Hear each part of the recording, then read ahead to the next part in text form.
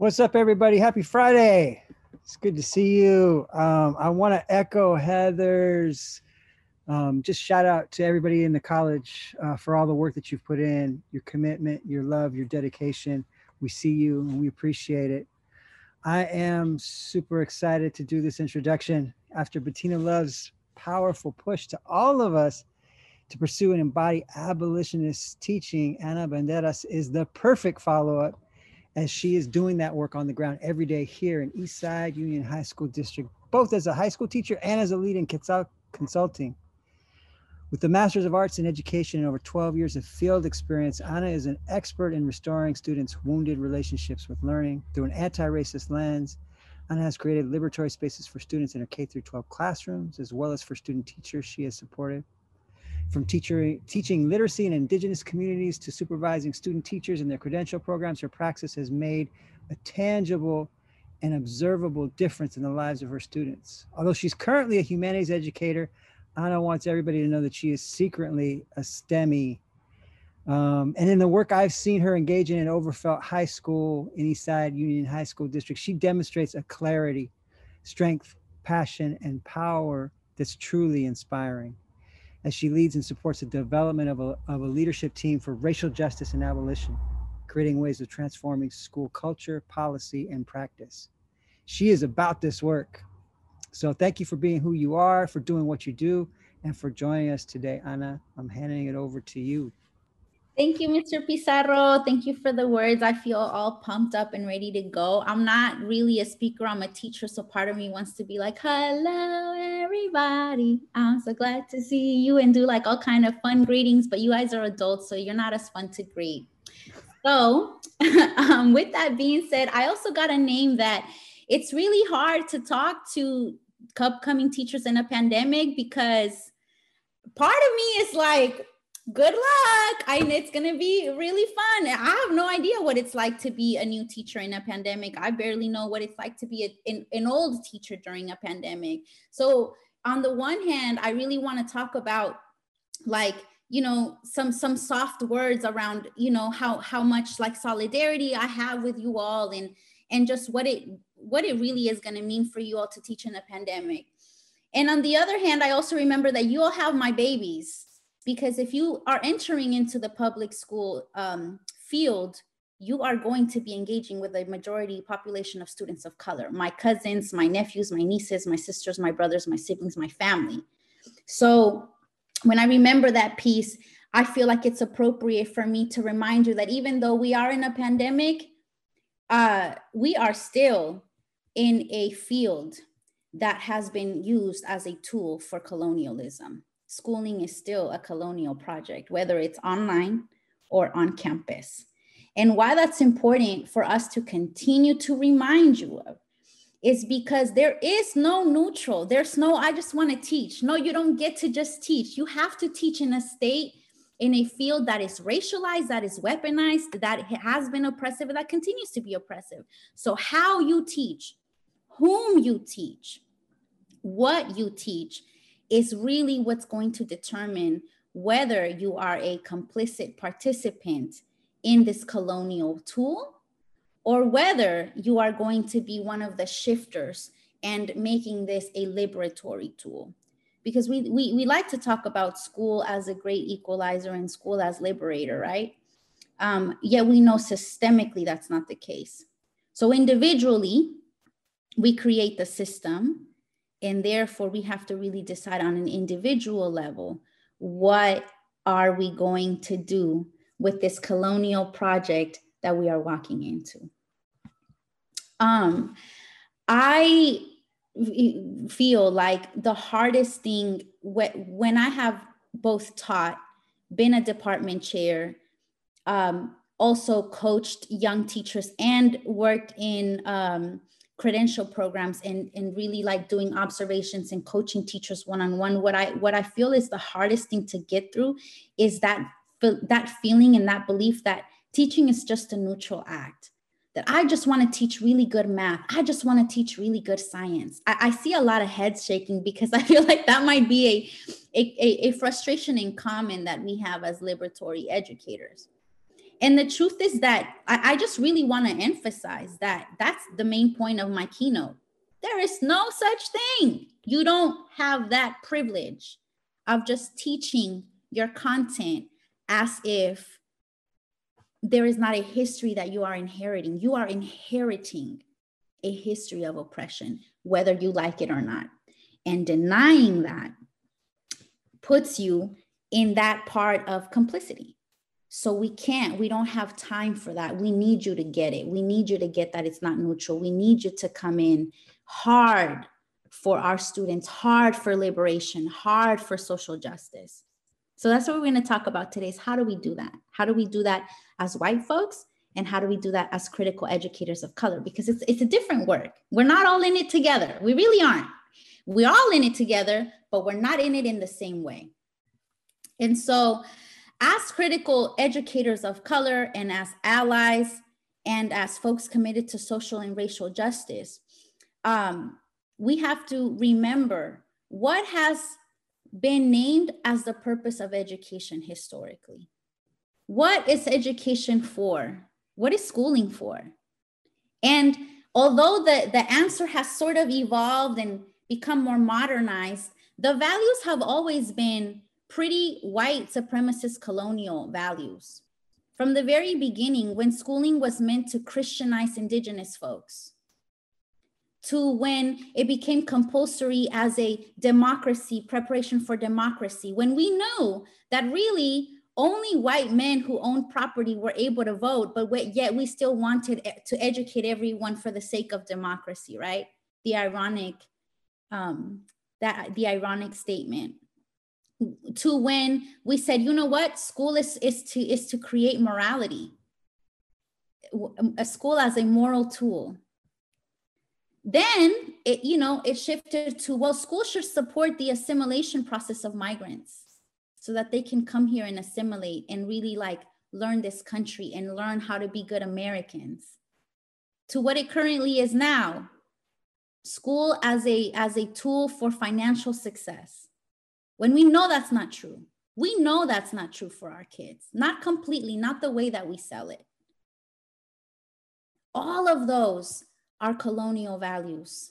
Values of performance, of assimilation, of accepting whiteness, of not challenging anything, of learning by hearing and repeating and being corrected on whether your repetition was accurate or not. That is the history of schooling, at least from my people's perspective. That is how we have experienced schooling, as a silencing space in which you don't actually exist, in which as a student of color, particularly a migrant, undocumented young woman who barely spoke any English, I would just come into school and kind of pretend, kind of know that this experience isn't really real. And when I get to go home, that's when I can really be myself. That's when I can actually begin to exist again, even though I spent the majority of my time in school. So all that to say what? There's no neutral. There is no neutral. And I just want to say that as a plea, because the faster we get it, the faster we get on the right side of history and on the right side of the work that so desperately needs to get done. What is education for? What should it be for? Obviously that question is going to be answered differently by different people. But if you ask an abolitionist, anti-racist, critical educator of color, we're going to tell you that the purpose of your calling as a teacher is to create all the conditions necessary, by any means necessary, for students to find their liberation and empowerment, at least in your class. Because you can't control what you can't control, but in your class, you can do everything necessary to create all the conditions that you can to make sure that that my daughter, that my son, right, that my child is at least able to exercise the liberation and freedom that all children already have from the beginning, that we only kill in them later as they grow up. Because all children know how to be free from the very beginning, and then they learn how to be unfree. We teach them that. So how do we help them to reclaim that liberation that is already inside of them? What do you need to do in your classroom to make sure that those children don't forget how to be free, because they already are born knowing that? We only teach enslavement. We don't need to teach freedom. We don't need to provide freedom. We just need to let it happen and not get in the way of that.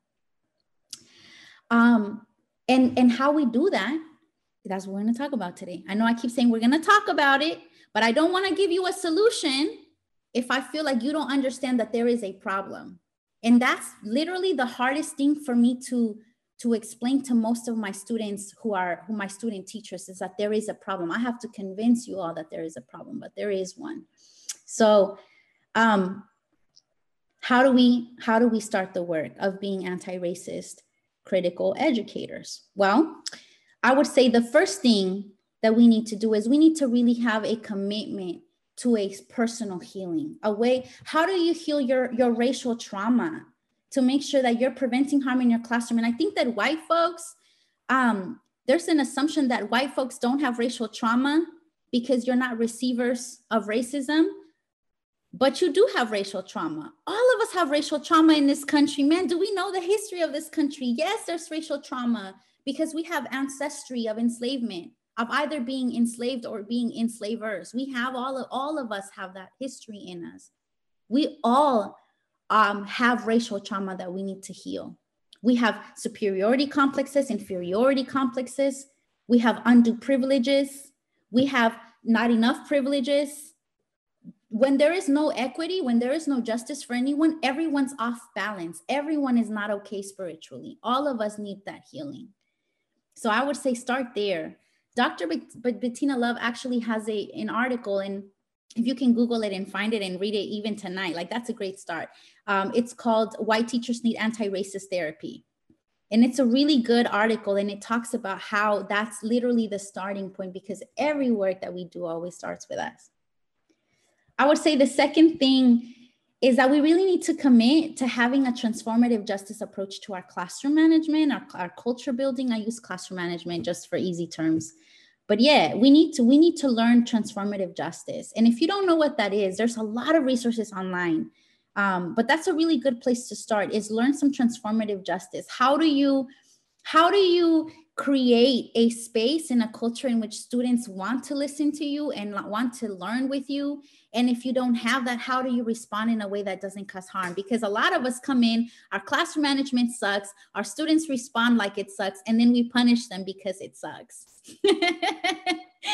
And I'm not saying everybody, I'm just saying some of us, including me. Man, I had to learn, my first year was garbage, but I really graduated thinking I had it together. And I was coming in like, thinking like, I'm this Mexican teacher, I'm cool, I'm gonna get the respect. Nah, fam, I had to learn that. I had to earn that. And there was a lot of times when I made mistakes. And the first thing that we want to do when we make mistakes is we want to punish our students. And that is how we end up having a 6.8 graduation rate, a suspension rate on Black students, and a 0.6% suspension rate on white students, right? So we have to really be intentional that we have to learn transformative justice approaches. Why? Because conflict is going to come in your classroom. It doesn't matter your racial positionality. It doesn't matter what you do, how cool you are. You're going to have conflict. And the transformative justice approach is really the best way to address that. And, regardless of where the conflict is coming from. So I really recommend that in addition to the article, it's really beginning that racial healing in that trauma that we all have as people who live in this country. I would say third, whether you did this in your education program, I would also say, come in, if you're a white educator who's committed to this work, who doesn't want to be neutral, meaning on the side of oppression, I would say make it your commitment to uplift and really support your BIPOC colleagues, your Black, Indigenous, people of color colleagues, because it's always us who have to say it. It's always us who have to name it. It's always us who have to change it. It's always us who have to heal. It's always us. It's us. And why we're more invested because it's our people, right? It's our people, the receivers of oppression. So obviously we are the most invested, but we shouldn't be, because we didn't cause this. We didn't cause racism. We didn't create this condition for ourselves. Okay, we were enslaved, we were kidnapped, we were committed genocide against, right? We were displaced. That happened to us. So it is the right thing to do for us to really support, for white folks to really support our work so that we're not tired, so that we don't get burned out and leave the profession, right? So that we're not getting fired and pushed out, as I have been many times. You know, part of being an abolitionist, anti-racist educator for me has been to understand that I'll never be my employer's favorite. I'm never going to get the perks that come with being, you know, my principal's right-hand man. That's never going to happen for me. So help me, you know, help us to do that. Put yourself on the line. You know how many times my white colleagues will come after the meeting is over and say, you know, Ana, that was so good that you said that. And, you know, you might run the risk of meeting someone like me and like some of my colleagues who will look at you and say, well, you should have said that in public, you know? So it's really important that when you see your colleagues doing the work that you step up. And with that being said, I want to give you a norm of step back, step up.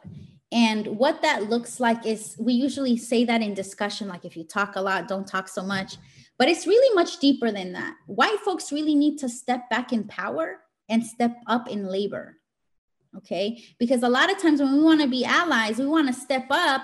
So we like we push the critical voices to the side, and then we become the spokesperson of anti-racist work. And we're at the front, and now we're leading the anti-racist spaces at the end of school, and then we're getting the stipend, right? And then we putting that on our resume. No, you step back in power and you step up in labor. How do you support others to do what they need to do? And that's a hard balance. I don't want to be too hard on y'all, because that is a really hard balance, and we'll get it right. It's better for you to start doing it and doing it wrong and eventually learning how to do it right than for you never to start. But that is the ultimate goal, that we want to be really mindful of that. And with that being said, you have to also be mindful of the spaces that you're taking up. You know, are you the most qualified to lead the English learner department? I'm not saying you're not. I'm not saying white people can't. But is that you? Should that be you? And if you are the most qualified, can you train? Can you support? Can you teach? Can you coach an emerging critical educator of color that's coming up under you to take that place out of your hands, because that place isn't where you are best fitted? Do you have that much reflectiveness to do that? Are you really about getting rid of white privilege, or do you just want to wear the Black Lives Matter t-shirt and claim that you're an anti-racist educator because you have that on your wall? Being an ally means you get rid of the power that shouldn't belong to you, right? Are you qualified to teach Black and brown students? Now, if you are, great. And if you're not, how do you become that? Don't practice on our students. There's a lot of white children in white schools that desperately need white anti-racist allies, because that's where it's most lacking. Most anti-racist white allies want to teach in the hood. But who's teaching the privileged white kids to be anti-racist? I can't do that the way that you can do that. And you can't teach my kids the way that I can teach my kids. I'm better at it if I'm qualified, and you're better at it if you're qualified. Let's just name it what it is. But can we do this work together? So I'm not saying that there is no space for white educators in Black and brown schools, but I am saying that I am inviting you to really, if your work is really about transformation, I'm really inviting you to consider the need that white privileged schools have for anti-racist educators. I've seen it happen before. I've seen one teacher, and oh my gosh, the work was so freaking powerful to see these white kids like getting their whole world blown. They've never been exposed to anti-racist concepts before. So that's just something to think about. And then finally, you know, my critical educators of color, I would say in your anti-racist work that you're already doing, if you are doing it, obviously this is for my critical educators of color, I have to say, you know, make sure that you have those safe affinity spaces. I would recommend that you resist giving away your free labor. I have this thing where I called like getting our passions pimped. When administrators pimp our passion for our students by getting free labor out of us. So, you know, if you're really going to engage in extra work, you really have to think about if it's actually making a difference directly to your people and what's in it for you as well. And then pulling in our white allies. Hey, I was tasked with this. Can you support? Like maybe I lead, maybe I MC the BSU, but maybe you fundraise for the BSU. How do we share that labor? Step up in power, step back in labor, right? That's the equity trick. And then last, are we checking our internal stuff? Because just because we're of color does not mean we do not enact racism, patriarchy, homophobia, heteronormativity, transphobia, right? All of those things. We have a lot of internal work to do. So why this is so important right now in the pandemic, when it's always been important, but why is this such an amazing freaking time to do this, is because we have a chance to change what's normal just by the fact that everything's crazy, right? Normal is ableist, normal is transphobic, normal is racist, normal is white supremacy, normal is like inequitable. But right now, nothing has to be the same. We can really push for what we want it to be. We can really make that push. Please, young upcoming teachers, like, you have so much power and opportunity to demand that teaching just looks different by teaching differently. Because all those old administrators, that want to do things in the old way, a lot of those guys and those women and those people, they're open to something new finally. I've seen it. I've seen administrators who were so close to old ideas, to new ideas, being really open to them now. And also we have a lot of really cool administrators now. It's not like back in the day where it was like the principal was always a problem. Sometimes it's the principal pushing for the anti-racist strategies, and it's the teachers resisting it, right? So, man, all of us can do it. All of us have that opportunity. And I just commend you. I know I'm very scoldy, but like I told you, I'm not a speaker. I'm a teacher. So this is my teacher voice. This is what I have to share with you all. And I just want to be authentic about what it means to me as a teacher coach to celebrate upcoming teachers, knowing that there's so much work. But you all got this. My closing note would be to say, don't walk into the space expecting yourself to be perfect. Walk into the space expecting yourself to have integrity, to really do it in integrity, and it'll get right. I cried my first year almost every day because I sucked. And I really did suck. I wasn't that great, but I did it with integrity, and eventually you get better. But do it right, my white folks. Do it right, my folks of color, because we just really need you, and y'all really are the future of education. Thank you so much.